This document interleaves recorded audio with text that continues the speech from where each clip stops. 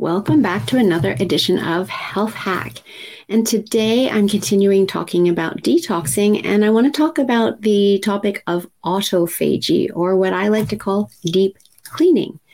Our body likes to clean itself and wants to keep itself clean on the inside. But in today's world, with all the toxins we have, it is getting harder and harder for it to keep up with and to do. However, we can choose to take action that makes it easier. And one of those things that we can do that will make it easier for our body to go into deep cleaning mode is to turn off digestion for long enough that it can do that. You see, both can't happen at the same time. And when we're constantly putting food in our mouth, then the body stays in digestion mode and it doesn't get the opportunity to go into deep cleaning mode. And let's face it, the last couple of years working from home, the refrigerator's just over here. The next snack is easy to reach for, and we'll often put food in even before the last meal has completed being digested. And so that just adds to the amount of time the body stays in digestion mode.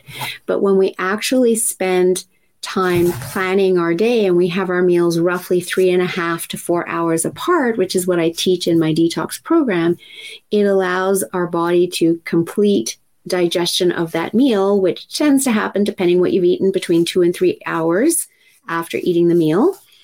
So there's still time for another hour to 2 hours that the body can be in deep cleaning mode.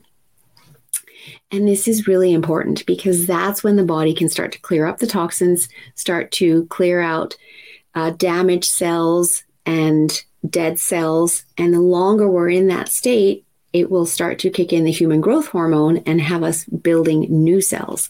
So in the detox program, we actually will fast using a shake so that you're getting your detox formula, all the vitamins and minerals your body needs. So there's still some nutrition happening, but in a very diluted shake form that you're sipping slowly.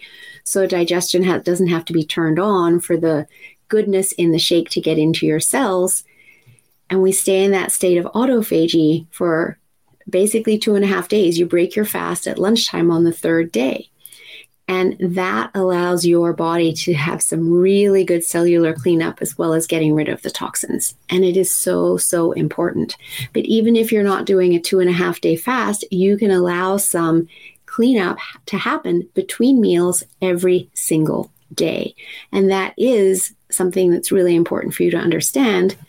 And another little tip that I want to share with you is when you feel those hunger pains or you hear the gurgling sound in your stomach, we've been trained to believe that means we're hungry. But that gurgling sound in your stomach is actually your little cleaners coming out to play, which means your last meal is fully digested. It's been long enough since your last meal that your cleaners are coming out to play, and you want to celebrate that and give them time to do their work. So don't immediately think, oh, I'm hungry, I need to go eat. Think, yay, my cleaners are coming out to play. Look at the time, I'll eat in an hour. And that way you're giving them an hour to do their cleanup work. So I thought you'd enjoy that little tip. Let your little cleaners come out and play.